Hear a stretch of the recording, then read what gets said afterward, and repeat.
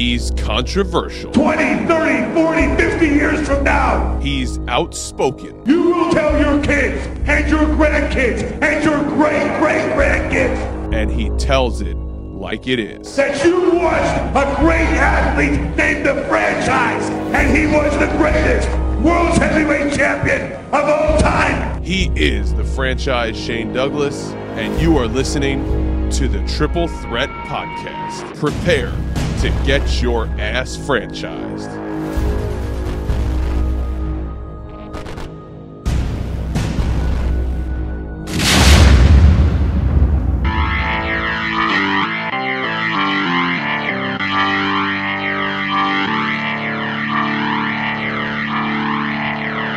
In the tradition of Jack Briscoe, of Dory Funk Jr., of Terry Funk, the man who will never die. From the Harley Races to the Barry Windham to the Ric Flairs. And they can all kiss my ass. Because the franchise, Shane Douglas, is the man who ignites the new flame of the sport of professional wrestling. Exactly. All right, well, let's get it going right here and right now. Welcome back here to the Triple Threat Podcast, being brought to you today on the two-man power trip of wrestling's podcasting empire. If you didn't know by now, my name is Chad, and as always, I'm joined by my tag team partner here on the two-man power trip, the one and only JP, John Paz. But this week, we had a little bit of a rearranging in the host chair, as our host, as our co-host, as our friend, as our triple threat brother, the franchise Shane Douglas, is somewhere down under, somewhere in Australia. So when we did the preliminary list of the fill-ins for the franchise, there's only one name that could come to mind, and we are so happy and so proud to welcome in as a guest co-host this week, the one and only Queen of Extreme, Francine. Francine, thank you so much for coming on the Triple Threat Podcast tonight. Well, thank you, and we're going to rename it Two Men and a Lady this week. How about that? You know, good? yeah, and for you being a member of the Triple Threat as well, I mean, obviously, you know, you were there all those nights, so I'm sure you had a couple other names that you wanted to throw out there, so it's your turn now to name the show for the night that you get to be the host. No, I like Two Men and a Lady. I think that's cute. Remember the movie Three Men and a Baby? I do, It's yeah. Two Men and a Lady. I think that's really cute because, well, some people don't think I'm a lady, but I think I'm a lady. So let's just go with that. I like it.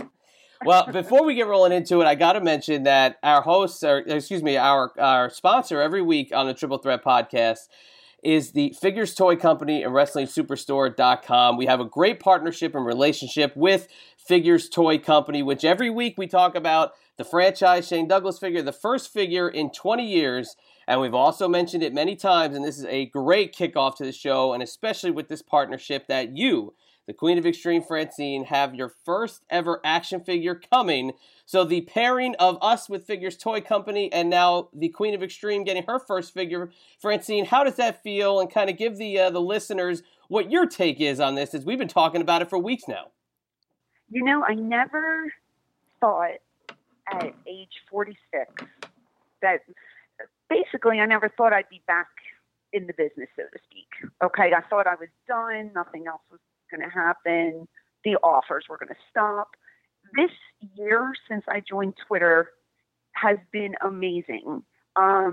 First of all, I never thought I was going to get an action figure / doll. I like to call it a doll.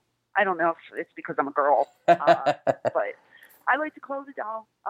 But I never thought I was going to get one because, and I've said this before, when I worked in ECW, they did the action figures rather. They took my pictures and the measurements and did all the things they needed to do for a doll. And then I was told, the girl figures don't really sell. We're going to skip the girls. So I was like, okay, I guess I'm not going to get one. Then I work for WWE. I get scanned the whole 9 yards. Then I get released. There goes my doll. So I said to myself, well, I'm never gonna have my own action figure. And I start to do these conventions again, and people are making their own Francine action figures, like customs, I guess they're called, custom action figures. And I said, well, that's probably as close as it's going to get for me.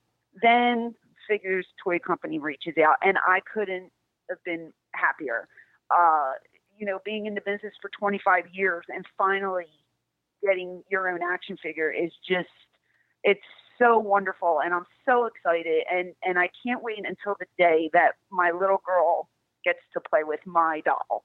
So I'm super, super happy about it. It is amazing that you get a figure after all these years. You finally come out on social media, back into the wrestling fold, if you will, and you're just becoming so popular. I mean, your Twitter followers are going up. Obviously you got the figure. You're doing personal appearances. Would you ever thought that your time away from the business, you'd be this popular coming back? I didn't want to join Twitter because what happened was I had Daphne from WCW. You guys know who she is, I'm sure. Oh, yeah. So she's one of my best friends. She was in my wedding. We've been friends for a really long time. She was here over the New Year's holiday, and I was doing my first WrestleCon with her.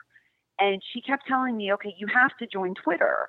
And I'm like, I don't want to join Twitter. I've been kind of away for a long time. Twitter's been around for like 10 years. No one's going to want to talk to me. No one even cares. And she's just like, no, just sign up, because when you do WrestleCon and you do these conventions, you need to have social media. And like my last social media was MySpace. So that tells you how long ago it was and how long I've been out of the loop. So I remember I signed up reluctantly. I was like, I don't want to do this. And the notification just ding, ding, ding all day long. The thing just kept ding, ding, ding. And I was just so, I was humbled, and I was just so overwhelmed that people even cared enough to want to follow me and talk to me.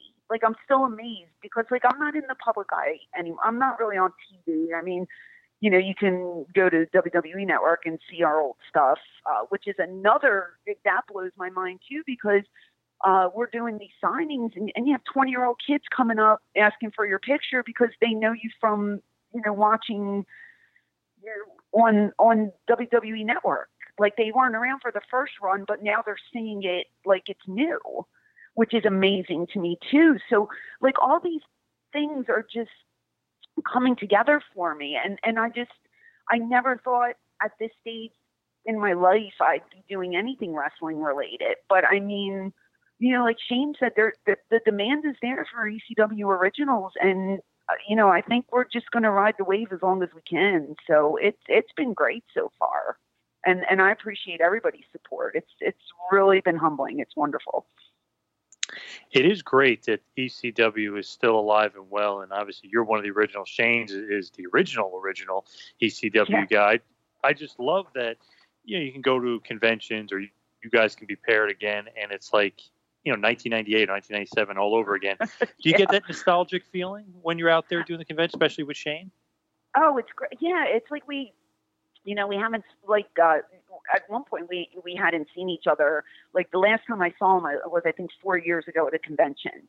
And he says to me, you really should start doing stuff again. Because I had only taken 4 or 5 conventions that I could drive to, the close by ones. And he said, there's a demand for you and I together. And I was like, no, I don't think so. I said, I'm only doing this because I'm an hour away. And he said, well, if you ever want to start doing them, let me know. And 4 years later, I did WrestleCon and I saw him and we got to talking and then we said, you know what, maybe we should start doing stuff together again. And the response has been overwhelming and it's so nice because, I mean, number one, we're friends, but I trust Shane. I feel comfortable with him. There's not a lot of things that I want to do these days, going in blind. Being a mom and having little kids, I'm not that 20-something-year-old that's going to just, I remember, taking these bookings from people I didn't even know, and we're jumping in cars with people. I mean, that's super dangerous. And I guess people still do it to this day, but, if I don't know somebody personally, I'm not going to take a booking. So doing things with Shane with me just gives me a sense of security, if that makes any sense to you, just because we've known each other for so long. But being together, meeting the fans, hearing the stories. Like we start cracking up at things because somebody says something and then we remember something else and then they don't know what we're laughing about. So we're having a good time and we're in our own little world. But it's been great working with him, and we have some stuff coming up and there's some stuff for next year in the works. So I'm really excited. It's been good so far. I love it though, because when I was a fan of ECW, there's so many people that I was like, these guys are, they're too hardcore. I don't really like these guys. But anything involving the Triple Threat, you and Shane, seemed for me, because I'm kind of an old school heel kind of fan. So all that kind of worked for me. So it's awesome kind of seeing you guys back in it and back together. It kind of, it definitely brings that old school nostalgia, but it kind of, brings back good feelings. It's like, oh, wow, if they're still out there doing their thing, it's a pretty damn cool, especially, if you go back and watch the network and you see you guys, Hardcore Heaven 97 or something, where you're taking a bump and Shane's winning the title. I mean, you guys have so many cool memories kind of to look back upon. Well, I appreciate that. Thank you. The best thing I love is when people, they come up to, get an autograph from us. And like Shane and I are very personable at these signings, and we will take the time to talk to, we don't rush people out of line. If you have a question, we are more than happy to answer your questions. And people, they always say to us, "You guys are so nice." And well, we're nice people, and they always say, the heels are the nicest people in the business. It's the baby faces who are jerks to us. And I'm just like, oh, but it's nice to get good feedback. And, we're just enjoying being out there communicating with the fans. And it's really been a pleasure to be paired with him again. So I'm looking forward to the future. And like I said, we have some stuff coming up. So it's going to be good. Now, with the positivity and all the good stuff going on, especially if you can go back and you watch the network or anything to do with you and Shane, just kind of thinking about you guys, but the negativity, and I do have to bring this up because it was on my mind, especially after some tweets I read. There is some negativity as well from the Dirt Sheet, cough, cough, and some other people about your run in ECW. Do you look back and feel almost annoyed a little bit, kind of when you go back and you think about it? I know there's a lot of good feelings, but is there any negativity and annoyances at some of those things that tend to pop up? Well, I know what you're referring to. Yeah, I mean, somebody, I did a shoot interview last month or the month before, and it just was released, and I forget how the subject came up, but the subject of Meltzer came up and the way I was treated. And, for me, number one, being a woman in the business, I'm not here like cry me a river, play me your little violin. That's not what I'm trying to do here. I'm just saying it was hard being a girl in almost all guy locker room. You're trying to prove yourself. You're trying to work hard. Looking a certain way, I was never required. I bought my own clothes. I basically kind of did my own thing when it came to my character. Paul never pressured me to dress a certain way or to look a certain way. Back then, I know when I started wrestling school, I was like 20, 21 years old, and I only weighed about 110 pounds, and I'm about 5'7". So I knew I was thin. I knew I was trying to gain some weight because running the ropes would kill me.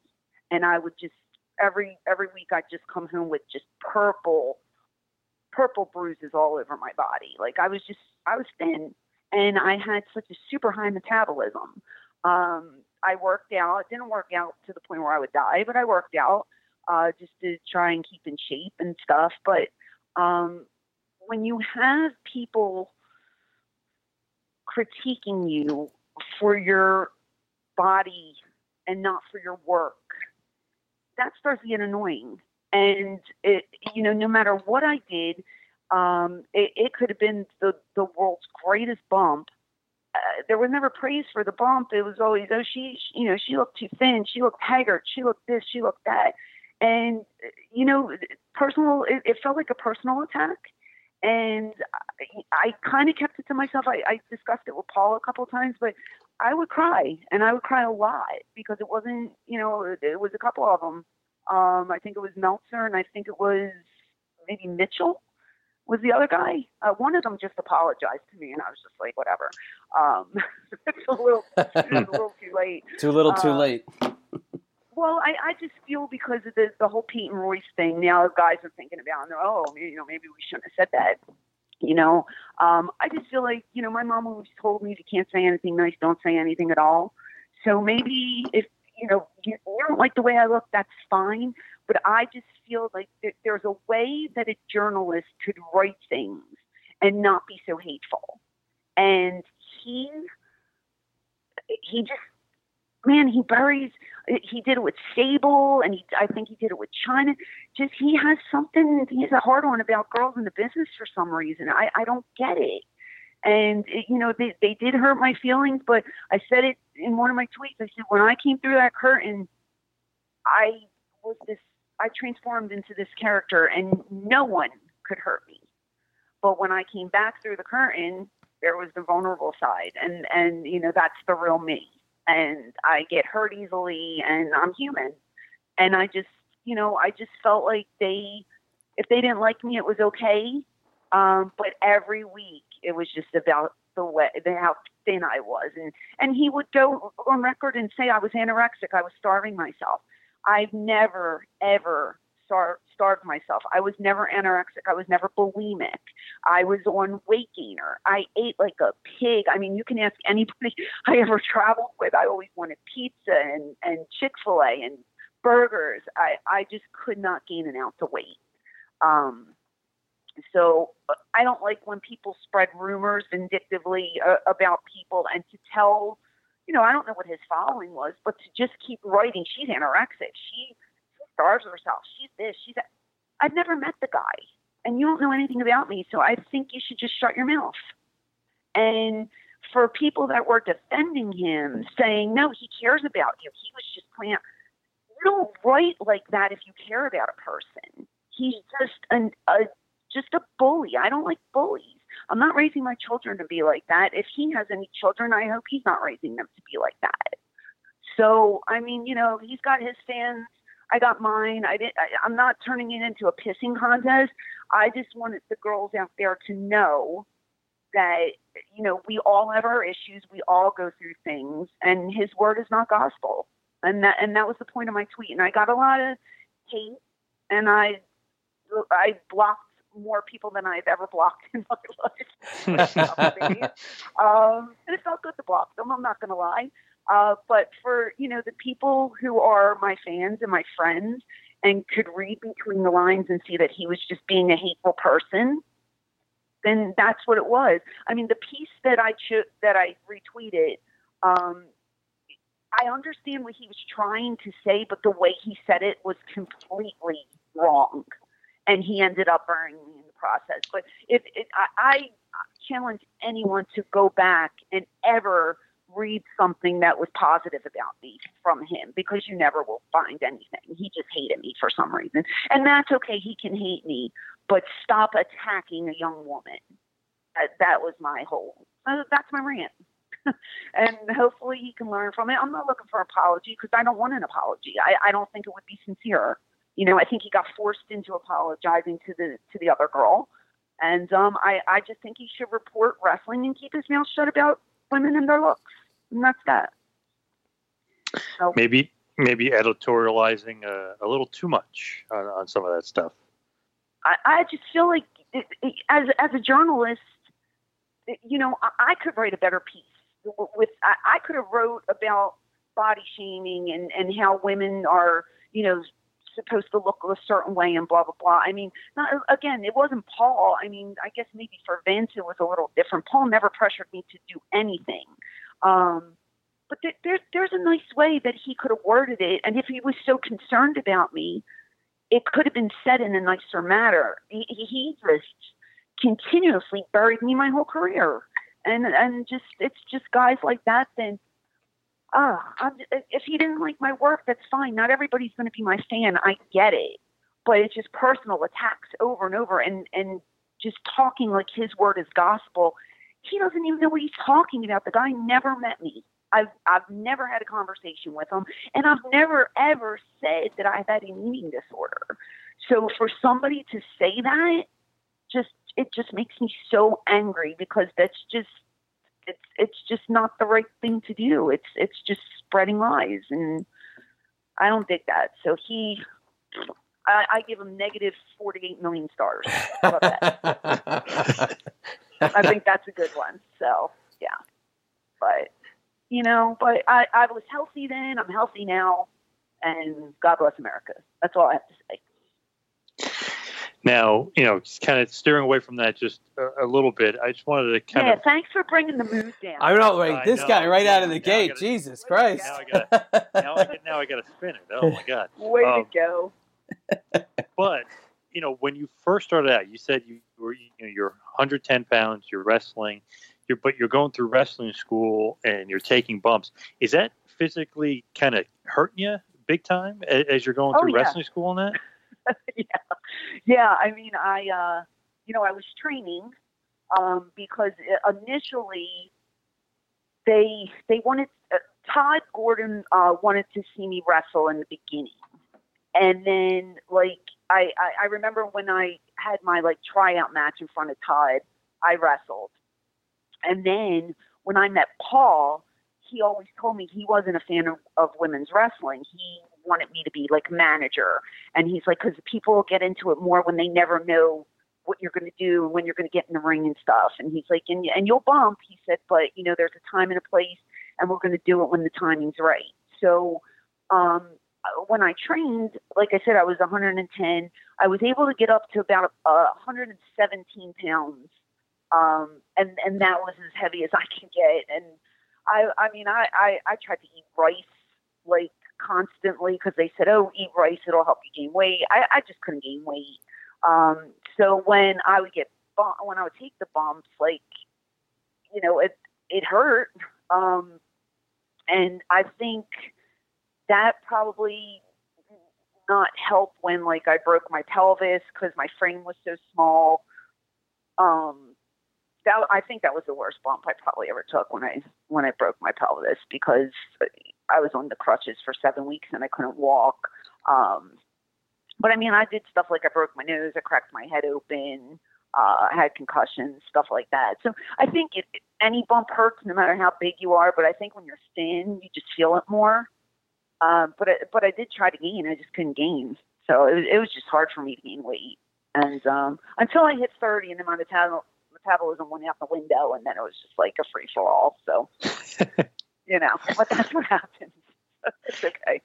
So, you're saying all these injuries and stuff, and obviously that's pretty extreme, to use the ECW thing here. I mean, you're getting pretty extreme. Is that kind of a mandate that the women are going to have to take bumps as much as the men, or is that just something you took to? I think all the women that worked for us held their own when it came to taking bumps. For me, I just didn't want to be some, girl that was just standing ringside and looking pretty or sexy or whatever. I just wanted to, I was like, oh, let me take guys' finishes. That'll be cool. And Paul was like, oh, you're willing? And I said, yeah, I'll do whatever. And it was just okay, well, she'll take this, and she'll take this, and she'll take this, and we'll do this. And I don't think I've ever really said no. I just wanted to work. I wanted to prove to the locker room that I was one of the boys and get respect. And, I think I've accomplished that. And I just wanted to be remembered for being a hard worker and not for being some, whatever you want to call me, sex symbol or pretty girl or whatever it is. I don't even know what the hell I was, but hopefully I was a good worker. And that's what I aimed for. I feel like you took some crazy bumps. I mean, could be Tommy Dreamer giving you a pile driver. I mean, so many bumps that you figure a woman wouldn't take, but it seemed like a lot of the women in ECW may have been tougher than some of the men. That's true. I mean, I remember taking the one time I took Total Elimination from the Eliminators, and Cronus, God rest his soul, was a big dude. I mean, you remember how big he was. And I remember he would kick high and Perry would kick low. And so when I took the bump, I landed, and then Perry's ass came right down on my face. And I was just like, oh, this sucks. You know what I mean? Like, that was one of the most brutal bumps I've ever taken. That was a hard one because you never knew which way you're going to land on it. And I had to take that several times. Went through a table a couple times. The pile drivers weren't bad. Tommy protected all the girls. He would take the brunt of it most of the time. It was still scary being upside down. But he, that bump was pretty much protected. But there were a lot of brutal bumps down there. I mean, I took Shane's belly to belly. That got a good response. I got clotheslined through by one of the pit bulls onto the concrete, and he got me right in the throat, and my whole throat closed up, and I couldn't breathe. Just sometimes things go wrong. Like when Bam Bam pressed me, I didn't know what he was going to do that night. He said, I'll do something to you, just, come at me. And then the next thing I know, I'm pressed like 10 feet in the air, and he just tosses me to the side and lands on my hip, and I break my pelvis in 2 places. So, things happen. I don't blame anybody for anything because, you can get hurt, but still sucked. But, you just keep going. That's part of the deal. It is pretty crazy if you go through all your injuries and stuff. And you're like, wow, that's quote unquote pretty hardcore, and I'm sure those fans would say she's hardcore. Just sometimes, yeah. Just some of those things. It's like, oh my God, broke the pelvis. Oh, broke that. Do you think that just because it was ECW, let's say you were in WCW, do you think you would have had to have done some of that stuff, or do you think it's kind of par for the course because of ECW? I can't speak for WCW. I know when I worked, and I know they have all these different stages, like Attitude Era and the PG Era and whatever, but I know when I worked for Vince in 2006, we did one thing for TV where it was me and Balls Mahoney, and we were against Ariel and Kevin Thorne. And I had, Vince stands at ringside, and you have to do your entrance beforehand. You get in the ring, and then you show Vince what you're going to do that night. And you do a run through, and at least that's what we did back then. And so, they play your music, you come out, you get in the ring, blah, blah, blah, and you do your deal. And I remember going over to Vince, and I said, Vince, I'll take Kevin's finisher. Let him do his finisher on me. And Vince goes, oh, no, we don't do that here. And I looked at him, and I said, what? And he goes, we don't promote male-female violence here. We don't do that. And he goes, here's what's going to happen. He goes, you're going to attack Ariel, and he's going to come over, and he's gently going to put his hands underneath your armpits, and he's just going to pull you off. And then we'll get Ariel to stomp on you. And I just looked at him, and I said, you sure you don't want me to take that bump? And he goes, no. I go, okay. I just walked away.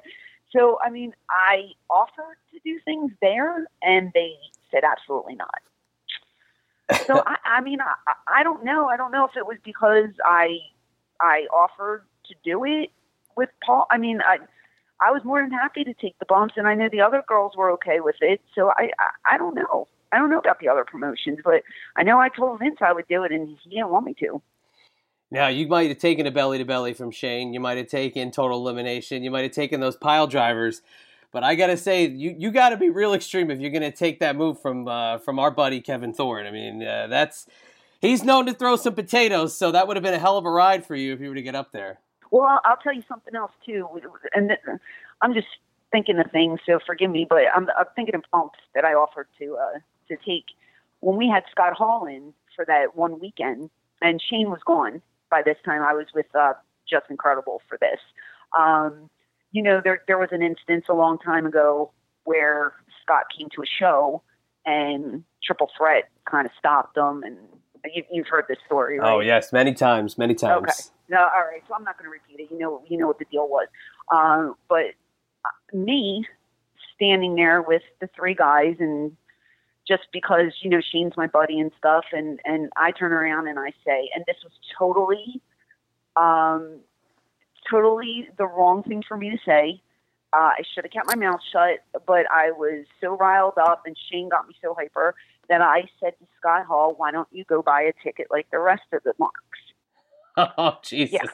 Should have never said it. I'm an idiot. I said I was sorry to him the next time I saw him. It was totally wrong. I had no place to say that to a vet.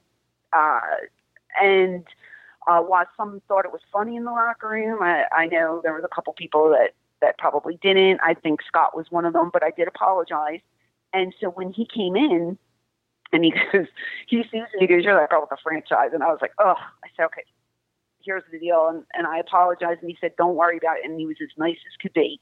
And that night I said, you know what? I was such a jerk. I said, I got riled up. I was in the moment. It slipped out of my mouth. I'm so sorry. I said, "I want you to give me the razor's edge tonight. The place is going to go crazy." I said, "Just give it to me. It's going to be great." He said, he goes, "Nah, I'm not going to do that. I'm not going to hurt you. I'll just make out with you a little bit." I said, "No." I said, it'll be great. And he didn't even kiss me or anything. I think we did a spot where he just grabbed my thong and smacked me a couple times. And I tried to give him the too sweet, like turn on PJ and go with him. And but here's a guy who could have been a complete jerk and hurt me on purpose because of what I did. And he was so nice about it. And I felt like such an idiot. And I know Shane was adamant about that night, and I still don't know if they've ever patched things up, but I just feel like I was so out of place, even though I was sticking up for my friends. I should have just stood there and shut my mouth. So this was an opportunity for him to give me that, because that's a big bump, and I could have landed on my head, but I said, hey, I probably deserve to get hurt after that. Let's do it. And he would not bump me, which I thought was really nice of him. So, and I don't know if that has anything to do with what we were talking about, but it's a great way to go, because we've heard that story in different iterations. We've obviously heard Shane's take on it. He's talked about it for years, and that whole instance, I think, and the way I always kind of perceive Shane's feuds throughout the year, Shane seems to move on a lot, and Shane seems to really see the other side of the coin, and he doesn't really, per se, bury anybody, especially on the air. There's only two people he really has said anything somewhat inflammatory. One guy has three. Actually, they both do. One has HBK, the other one has VKM in their name. But the other guy's like Hall. I can't really catch any negative vibes from Shane, but that story's that's obviously the thing of legend. But I'm going to throw this to you right here. Was that kind of the culture of the ECW us versus them mentality, that really you might have been just playing Mama Bear at the time? That's your house that he was walking into, and he was the enemy because he basically set off that huge war. Yeah, it absolutely was. I was just, and first of all, I'm a female, so what the hell am I going to do? Do you know what I mean? Like, I've jumped in front of Shane several times. I'm not going to lie. There was another instance. Who did? Oh gosh, was it? It was somebody that he was having words with, and I actually jumped between them and pushed people apart. And then I'm saying to myself, "Am I crazy? What is happening right here?" I'm not as tough as I am out in the ring. Like, I need to step back and realize, like, this is real life here. You know what I mean? But the thing with Scott, like, yeah, he came to our show. At that point, Shane was just so, like, mindful of getting him out of the building, didn't want him there. And it was like a motherly instinct, like I wanted to take care of my boys kind of thing. I knew I wasn't going to fist fight anybody, but of course I'm going to stand there with those guys because they were my ride or dies, so if I can help in any way, I always stuck my neck out and tried to help them. And it wasn't like I screamed that remark. I kind of said it under my breath, but I think Scott might have heard me because we were kind of close. But still, for a girl like me in the business 3-4 years, no, you don't do that. Like, that was completely wrong. Even though I was defending my guys, I should have just kept my mouth shut. And I've learned from my mistakes. Like, 25 years later, like, I would tell my young self, "You're dumb. Shut up." Like, you can't say that to vets. No matter how wrong they are, you just have to shut your mouth. And that was the one time I spoke out of line, and I did it for a good reason, but I felt like I had to apologize for it, and I did. And he couldn't have been nicer about it. And it worked out for the best. But I did offer to take that bump. I think the place would have popped way more than they did for the spot that we did, but he wouldn't give it to me. So, thank you, Scott, because you probably saved, even though my neck's messed up, it probably would have been worse. Well, I think that not going up for the thorn finish is what really helped your neck. And now I just will say we love Kevin. I mean, I talk to him all the time. He's done a lot for us and with us, and we love him to death. But I am very happy that you didn't go up for that move. That's all I'm gonna say. I'm very happy. I just don't think it was just Kevin. I just don't think Vince wanted me to do anything there. Like I was like trapped. Like I offered to do so many different things, and I got shot down on every idea. So it's wasn't a match made in heaven in that company, Yeah. But I was willing.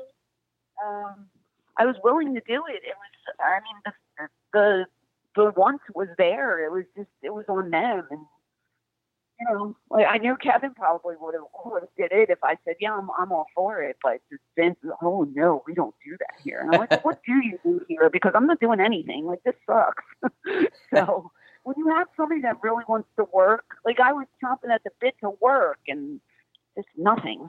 So it's frustrating, Yeah, and you talked about that now. In episode 52, you talked about all that in depth. A good 15 straight minutes talking about that whole entire thing in depth. So we don't need to go down that road again. If you want to listen to it, go back to the archives and listen to Francine.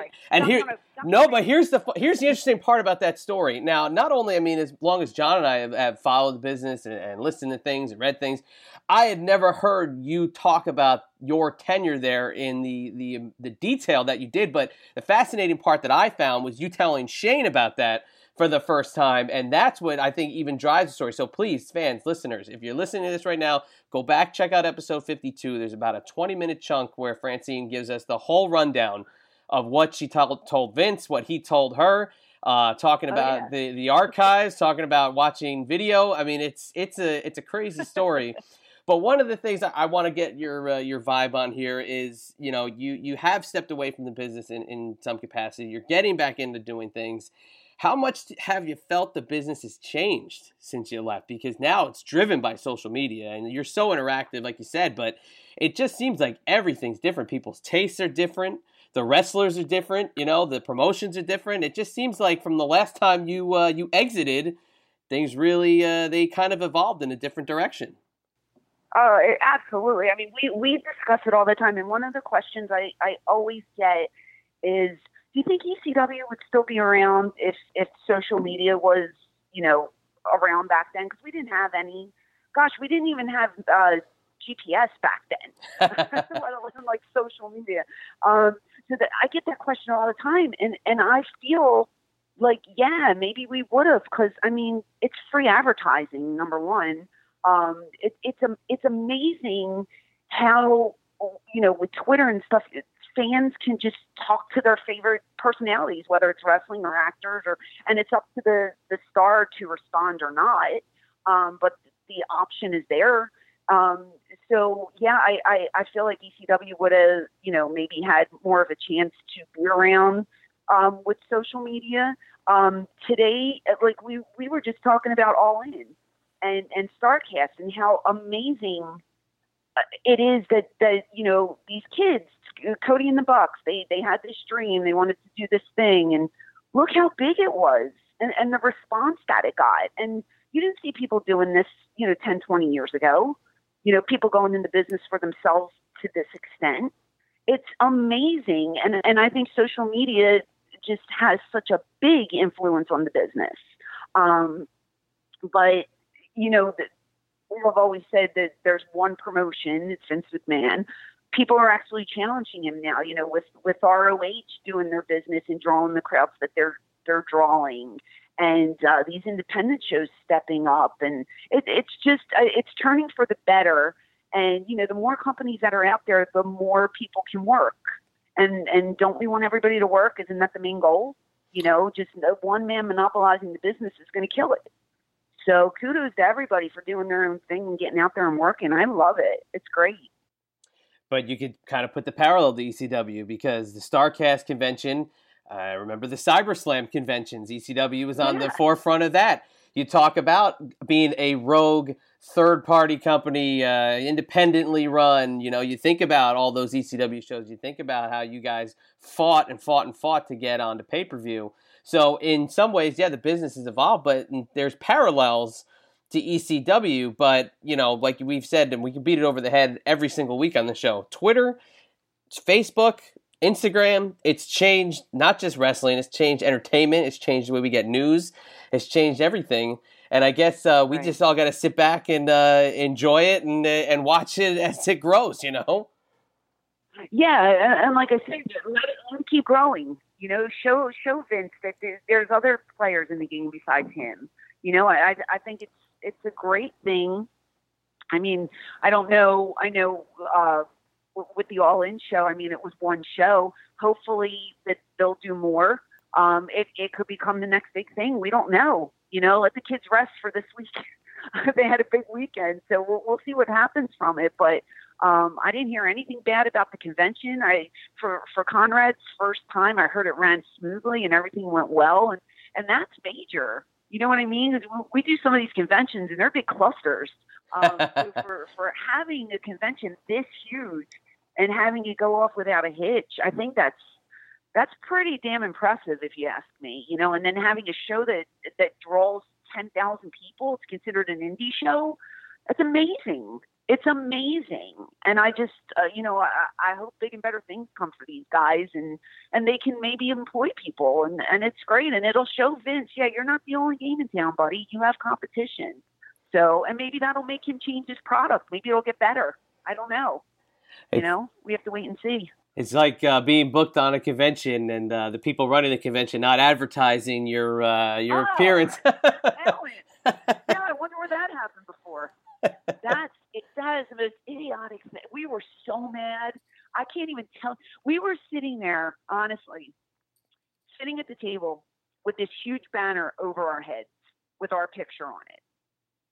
We're sitting across from the Horsemen, and you know they would have like a huge crowd always, and then the people had to pass us as they were walking. The wrestling fans, you know, and they're walking by us, and they look at us, and then they do a double take. They look at the picture, then they look at us, and look at it. Oh my gosh, we didn't know you guys were here. And I can't even tell you how many times Shane and I looked at each other and just shook our heads. We were so mad that whole weekend. It's just, the thing is, the guy didn't want to promote any talent that he didn't bring in because he said it wouldn't make him money. What he failed to remember was they still had to pay $22 at the door. So he still would have made money at the door, right? Yeah, oh yeah. You have to, I mean, if you're just a fan of Shane or me and you just want to come see us, you're still going to pay that $22 just to see us. And he did not grasp that. So we had so many people just, you know, look at the picture and look at, hey, oh my gosh, we didn't know you guys were together and doing the convention. And, you know, and then we get so many people, oh, you guys are still married. That's great. I'm just like, oh, I don't know where that came from either, but I mean, it's just funny. So yeah, it just blows my mind the way people run things. Yeah, that was funny because, I mean, I had to get all of the information to promote it off of your page or Heroes and Legends page. It wasn't Hero and Legends' fault at all. They did their part. No. That was a great graphic, so we don't want to put the heat on them. It's nothing. It was the Fanboy convention. I'm going to say them by name. It was their doing because we would check it every week. Every time Shane would be promoting it, he'd say, what time am I supposed to be there? Or what day? What are the dates? And I'd look it up and I'd be like, why isn't there a picture on the website? I see everybody, right. but there was a few. There was like 5 or 6 of you that they left off. Right, yeah, because he didn't bring us in directly. We were brought in by vendors, and my buddy Chad, Heroes and Legends, both of us, we kept tweeting the guy and making fans tweet him, and he would just not answer us. He just kayfabed everybody's tweets, and we're just like shaking our heads, like I can't. You have all these people asking, like it takes literally maybe 10 seconds to put a graphic up on the page. It wouldn't cost a dime. Why not just put the picture up? But, you know, there were several other wrestlers that he didn't put their picture up because he just said, well, I didn't bring them in, so I'm not going to make any money off them. I don't get the logic in that. Promoting I don't shows get and it. promoting appearances, I don't get the logic. You want anybody who's involved, no matter what. If you don't like them or what, if they can help you, if they can get some people to You don't come. like 'em. No, if you don't like, I mean, trust me. There's people where you know somebody's bringing into a show. You go, I'm not really thrilled with that guy, but whatever. It's his posters, his picture on a poster. There you go. But you've been to California in the last couple months. You obviously we saw you in Atlantic City last weekend. You know, you did Fanboy, but I got to ask you this, just because of the pure comedic value, and obviously you're sitting in for Shane tonight, who's in Australia. The travels and the adventures of Dominic DeNucci and Shane Douglas bringing their talents to Australia. What are these two doing in Australia for 2 weeks? What do you think they're doing to pass the time? I don't know. He told me he was going for 2 weeks, and I was like, well, how many days are you actually working? Like, what are you doing for the whole 2 weeks there? Like, is it constant touring? Like, I don't know. And I don't know what they're doing. I have no clue. I saw them at a library in a photo. Like, did they just go read some books? Like, I don't understand. They could have did that in the States. I don't know what's happening. So, I don't know. Maybe we'll get some footage. Hopefully somebody taped something, but I don't know what's going on over there. I've talked to the promoter, and they said that after day one, they were loving Dominic. They were just absolutely on the edge of their seat with some of the stories that he had, because he hasn't been there since 1968, and he was a huge part. Yeah, he was a huge part of the territory there in the 60s. So it was a homecoming of sorts for Dominic. But then with Shane, I mean, they had them doing a lot of Q&As, and he's working this coming week. And I don't know if you saw the picture that we tweeted out, but he's working Masato Tanaka. So. Oh, fun. So he goes all the way to Australia to face Masato Tanaka. Yeah, but that's fine. Oh, I like him a lot. That'll be fun. Oh, good for him. It could make for an interesting. Yeah, it could make for maybe a little tight ride back. You know, maybe hopefully the old franchise back is going to be doing well after facing Masato Tanaka for another round of fun out there in Australia. But it's just cool to see, Go ahead. No, I was going to say, it's just cool to see, that it's still being embraced to the extent it is, because all the guys on this tour, it's Shane, it's Rob Van Dam, it's Tajiri, who else was on there? Sabu was on there. I mean, that's a pretty damn good list of guys to be heading over to Australia for a tour to embrace ECW. It's an extreme reunion tour, yeah. I'm sure they all packed their Tiger Bomb. They'll be fine. They can still go. They'll be okay. Yeah, no, absolutely. No, they're doing a great job there in Australia. But what's going on in your world, Francine? You know, you're always very busy, but you're interactive with the fans on Twitter. You kind of let them in a little bit. But what's going on in your world these days? Well, personally, my kids are not back to school yet, so we're still home. We still think it's summer here. Oh my gosh! So we're just hanging out. I know. Everybody's like, "Why aren't your kids?" Yeah, when do they go back? My God. They don't go back till Friday. Wow. Yeah, I know, it's late. Yeah, so we're just trying to get every little bit of summer in that we can, and big return on this Friday, so that'll be good. But I'm boring, guys. If I'm home, I'm just doing mom stuff. That's what I do. I do mom stuff, and then when I get ready, to go be Francine again, and then that's when I get a little loose.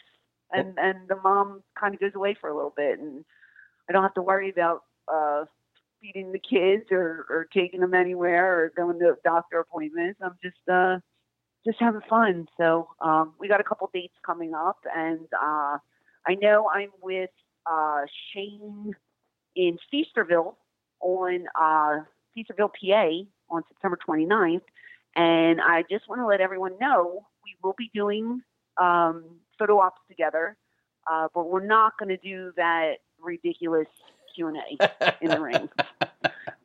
So that's not happening, and I spoke to Shane about it, and I don't know where that came from, but we could take pictures together, and we could talk. We'll talk to you while we take our pictures and stuff, but hopefully people will come see us there. And I have a bunch of signings through Heroes and Legends, starting with Rome, Georgia this month on the 22nd. So that should be fun. And like I said, it's nice. I miss my children and my husband so much when I'm on the road, but it is nice to talk to fans and, relive some old memories. So I'm looking forward to these appearances. And it's good. And for the rest of the stuff with Heroes and Legends, I'll put it on my my Twitter. So all my will be on the Twitter. And Shane and I are doing some stuff together, so we'll list that as well. I'll tell you, everything that we've talked about tonight, and I got to be honest, I'm the most shocked that your kids don't go back till Friday, because my daughter started on August 15th down here in Virginia. So I can't... yeah, but hey, the joke's on everybody else, because she'll be done with school 2 days after Memorial Day. So I think she'll be laughing all the way to summer vacation. Right. See, we're not done, I think, till the third week of June. Okay, yeah, that's way too much. So then they stretch it. Yeah, they stretch it out for us. And then, if we have snow days, you have to add the snow days, and it's just one big cluster. But, I mean, I love when my kids are home. Like, if I was able to homeschool, I would rather them be here. But, of course, they need the social aspects, so they need friends. They need them more than each other. But I love having my kids home. So everybody's like, oh, I can't wait till school starts. And I'm like, I hate when school starts. I want them to be with me. I think I mother them too much, but that's just the way I am. So it's a weird thing, especially with younger kids. You get so attached to having them home, especially in the summertime. And I have the ability with what I do for work to be home a little bit more than, maybe the average guy does. So I could feel the void, on a day where I get to work from home. It's like, it's when it's so quiet, you look around and you're like, man, it's a lot more, even though it's hectic and you can't get jack shit done. It's a little different, and you got to make adjustments, but they make it interesting, don't they? I love it. I've said it countless times. Like, everybody's like, well, what did you want to do when you were a little kid? And I was like, I wanted to be a mom. That was my thing. Like, I wanted to be a mom. And they're like, no, job-wise. I said, well, I want to be a nursery school teacher and take care of other people's kids because I love children. But ultimately, I just want to be a mom.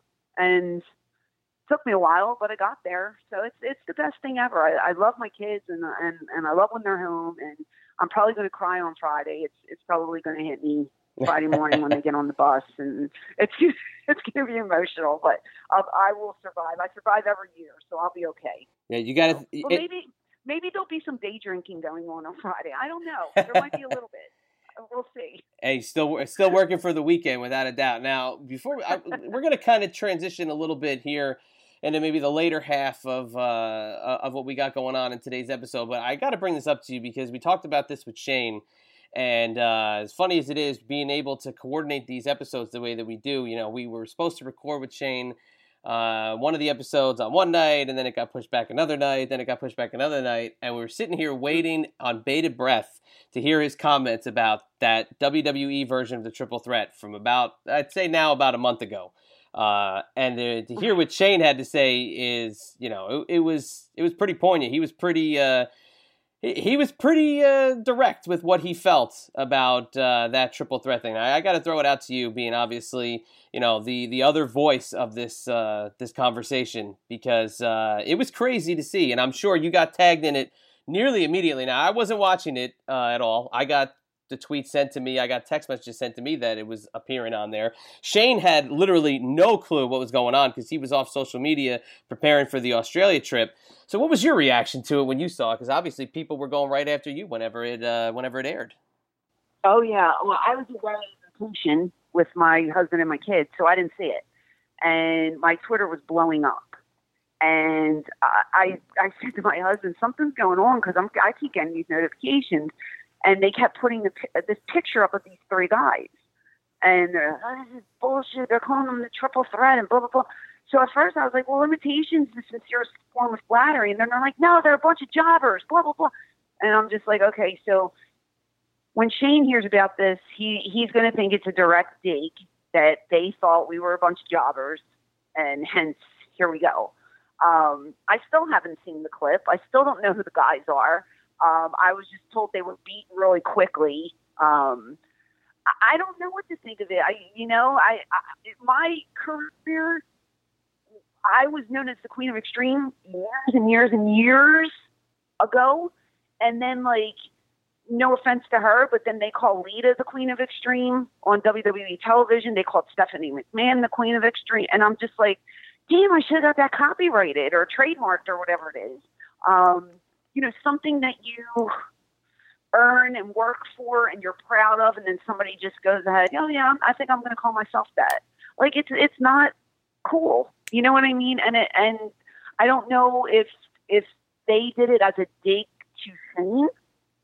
I mean, is that the way you guys thought? Is that the way he thought? Like, because the guys were, they're not established guys. They were local indie workers, correct? Yeah, I think what they were doing was, I don't think directly it was a shot. What I think it was somebody wrote that thinking they were going to be cute.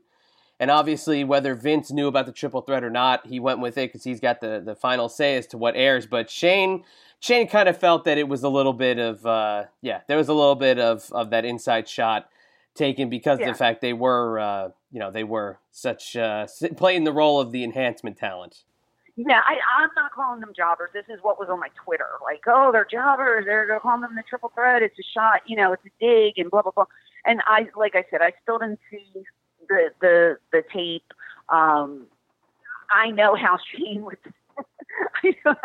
react. So when you guys put up his reaction, and then I saw it like on all these like sheets that were popping up on my Twitter too. So that got around that he was pissed.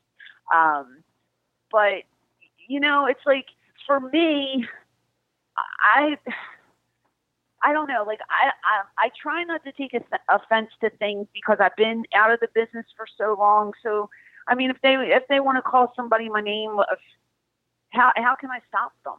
I don't. It sucks, but I'm not going to sit here and just be pissed off all the time about it. You know what I'm trying to say? Like, I don't know. It's a legacy, and he created this legacy with that name. So I get that he's pissed. But is it a direct dig? I don't know if it is or not. Like, we'll never know. It could be just an inside thing against him, or it could have just been, hey, there's 3 guys. Let's call them the triple threat. Who knows? I don't know. I think he has his reasonings, but I knew he was going to get mad at it because I just know how Shane is.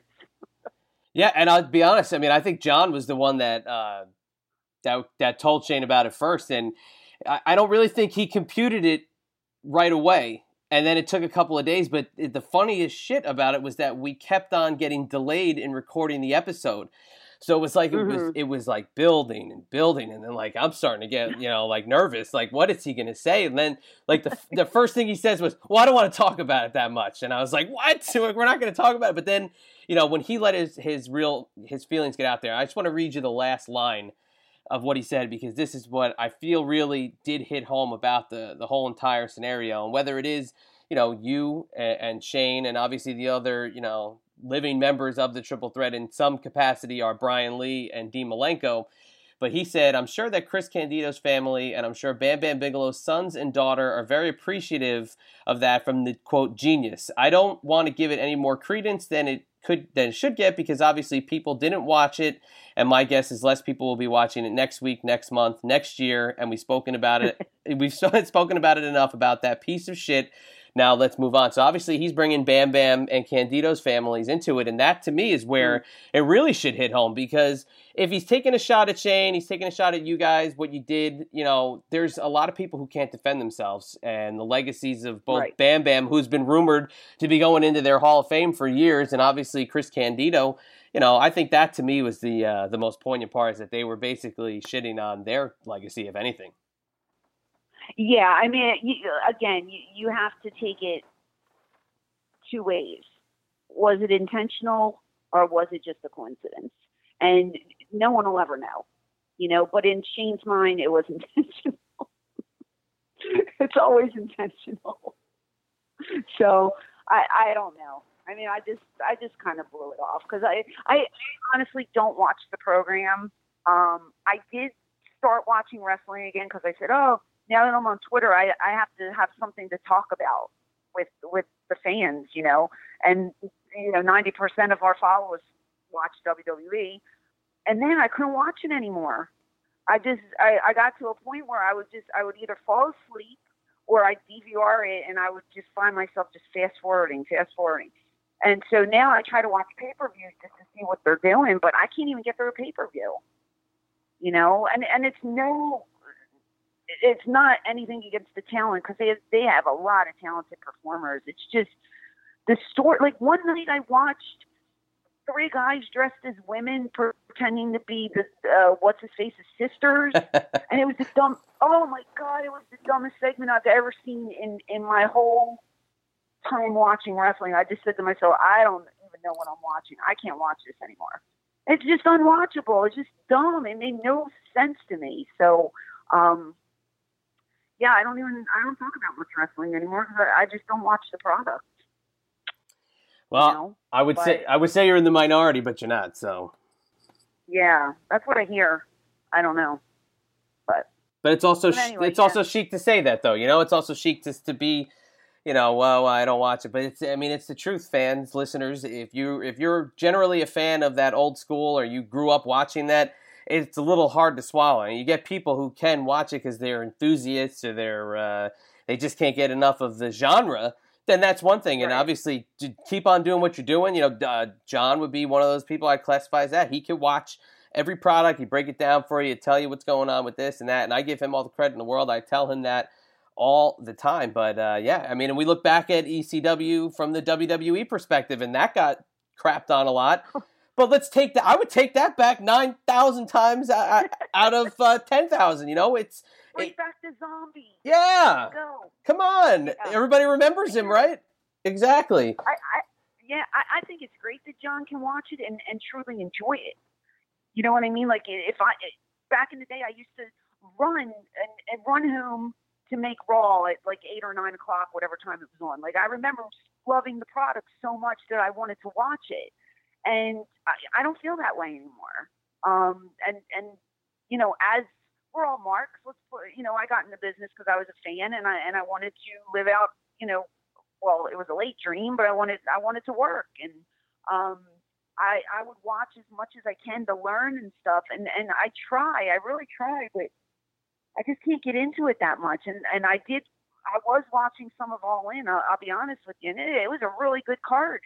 It was the matches I saw were nice and solid, and I enjoyed it. You know, the what is it, NJPW? Is that the right? Yeah.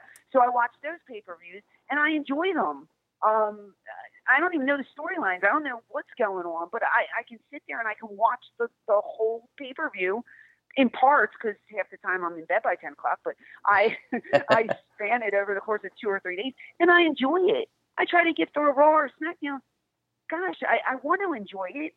I'm not enjoying it. I don't know if it's the storylines or what, because like I said, the guys can work, the girls can work. I like the women's division. You know, I'll sit down and watch some of that stuff, but then when they started with the body shaming, and so I was just like, oh, this is a little too much. You know what I mean? So I don't know. I guess I'm a casual fan these days. You know, I can't call myself a full-fledged fan anymore. And that's sad, because this is a business that I love. And I don't know. Until something changes, I won't be tuning in anytime soon. So, yeah, hey, I don't blame you. But all right, this is what we're going to do. We're going to get into the wrap-up portion of the show. And what we would normally do is we would do the Ask Franchise Anything segment. Now, you would think that we might have the wherewithal to elicit some questions via the social media universe, thinking that. But you know what? I'm going to change the segment up. I'm going to call it Ask Francine Anything. And I'm going to take a submission live on the air. I'm going to take it from Chad B in Virginia, since he's the only one asking the questions right now. And here's what I'm going to ask you. When Shane left ECW, okay, and he went on and he had his run there in WCW, and obviously it would be, you know, a pretty big deal for him. He'd end up having that on-again, off-again feud with Ric Flair, and it would kind of lead to some other things going on in his career. But when you're left in ECW and you're now done with Shane, what was going through your head, and where you thought your career was going to be going after he departed ECW? We kind of planted the seed with Dreamer when Shane was on the way out, because if you remember, you know, Shane was going to pass the boots on to Tommy, And then we did the thing where PJ and Lance come running in, and it's Tommy and Shane against the Impact players. So I kind of knew before Shane left that I was going to end up with Tommy for a while. It was there was, I never thought that I was going to be like by myself, not working. Like, I knew Paul always had something up his sleeve. So I wasn't worried at all, but I knew ahead of time where I was going. So there were no concerns whatsoever. I wish I had a better answer for you, but that's the truth. So I was sad to see Shane leave. I didn't want him to leave because, I mean, our chemistry was through the roof, and we were together for about, 3 years? Yeah. There? Yeah. A little over 3 years. So I was heartbroken when he left. I understand that, he had to leave. I knew the reasoning, so I didn't fault him for that. But I just feel like if he would have stayed with the company, we would have probably been together forever, as long as, we worked. Because honestly, we had such a great chemistry together. It just, from day one, we just clicked. So I don't think I've ever had that with anyone else. And I've worked with wonderful people, don't get me wrong. A lot of the guys were great, but there was just something special about him and I together. So hated to see him go, but definitely understood the reasoning. How about the impact on the locker room? Was there a void left after he departed? Yeah. I mean, Shane was like the top guy for so long. So everybody was chomping at the bit to get a spot, so to speak. You know what I mean? But like I said, everybody kind of understood where he was coming from and why he had to leave. And he had a lot of close friends there that didn't want to see him go. But when somebody leaves, it just opens up opportunity for the rest of the guys. So there was a void that had to be filled, and people were trying to fill it. It's I'm telling you, it's an era in wrestling that will never be duplicated. And for people like John and myself that were growing up in those formative teenage years, ECW played a big part, whether it was introducing you to music or some things you never thought you'd see on a wrestling program. That's for damn sure. It was something almost that hate to be so cliche and so corny, but time in a bottle. You know what I mean? You almost wish you could have kept it in there and not let. Yeah, you wish you could have kept it in there and just bottled it up and pull it out like it was a reserve. There is no company, no place that I've ever worked for that compares to that locker room. And we all say it all the time. It sounds so corny, but it's so true. I've never been with a group of people that I cared about more than that locker room in my 25 years in this business. I've worked different places. I've tried to get those relationships and that feeling, and it never has come close. It was such a special time in the business, but personally as well, because I literally enjoyed waking up every single morning and going to work. I never once complained about a 6 a.m. flight or, it was just a pleasure to work for that company, and devastating when we folded.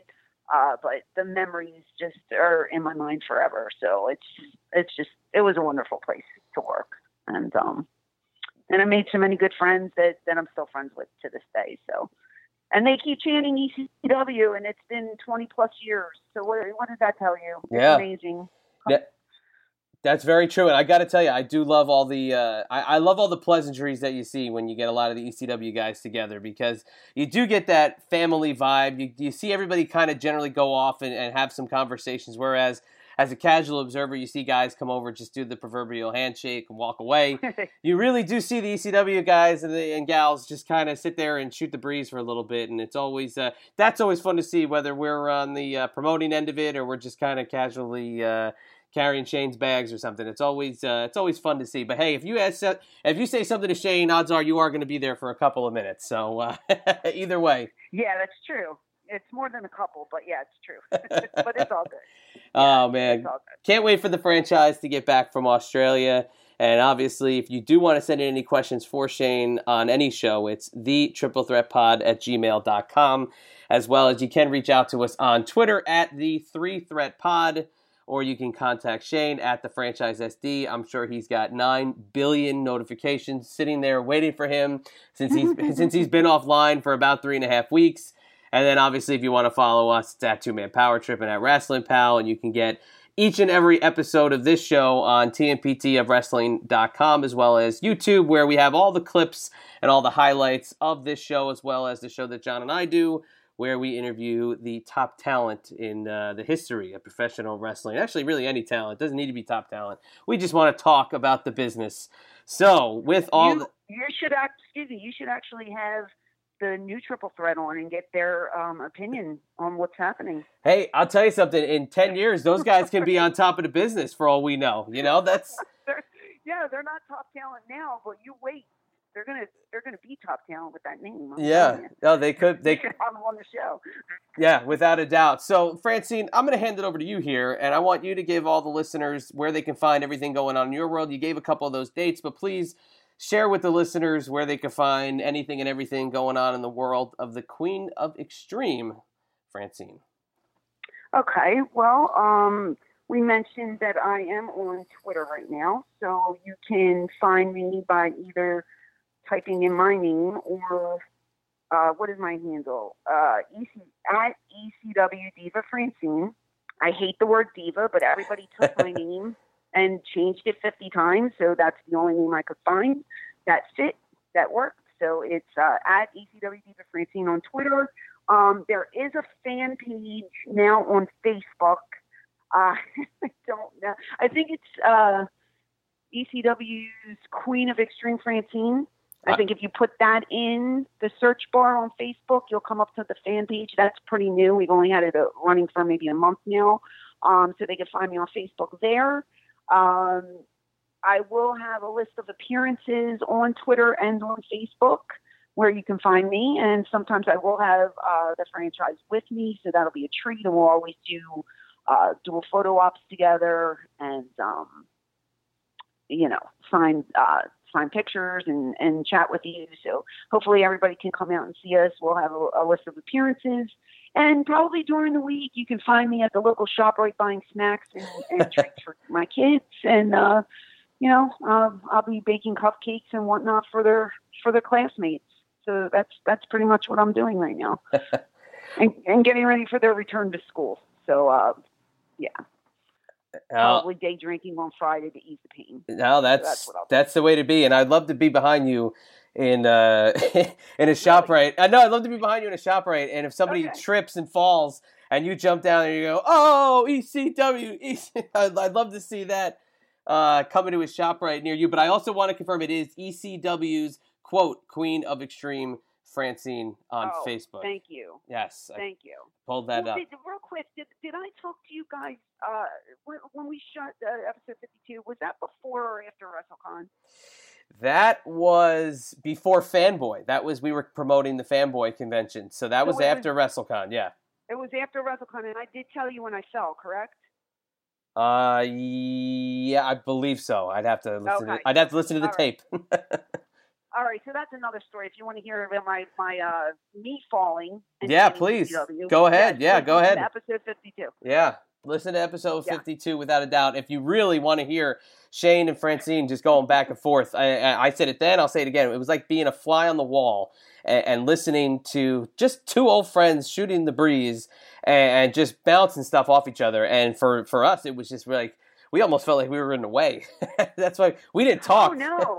We didn't say a word. Yeah, you didn't say anything. No. I said, are they here? Is this thing on? Like, are they around? What's going on? Yeah, we got to let you guys do your thing. And, look, we obviously appreciate you taking the time tonight and filling in for Shane. Now, I'm not gonna hold you to it, obviously, but I don't even know if he's gonna be back next week. I sent him an email. I haven't heard back. Shane, if you ever get to hear this, I hope everything's going well in Australia. I know the time difference is what it is, but we may or may not have the show on time next week. But the franchise will be back at some point, folks. And okay. Well, if you need me, you know where to reach me. We can discuss other things if needed. But hopefully he's back and ready to go for you. Absolutely. And what I usually do is I hand it over to Shane to end the show, and he just usually says he's going to franchise somebody's ass. So, Francine, I'm going to hand it over to you. Please take us out in any way you want. You don't have to. You can say goodbye. You can say never listen to this show ever again if you don't want to. You can say come find you wherever. But the floor is yours, Francine. Take us out in only the way the Queen of Extreme can. If you think that I'm a better host than Shane, let me know on Twitter. Because, sometimes he talks too much and I'm quick and to the point. So everybody just tweet me and tell them that you want 2 men and a lady to be in the new show. No, I'm kidding. I love Shane. This show's great. Thank you all for listening. Retweet when we put the link up. Retweet it so that everybody can listen. Subscribe. And I love you guys. Thanks for having me. Thanks for listening to the 2-man power trip of wrestling. What the world is downloading.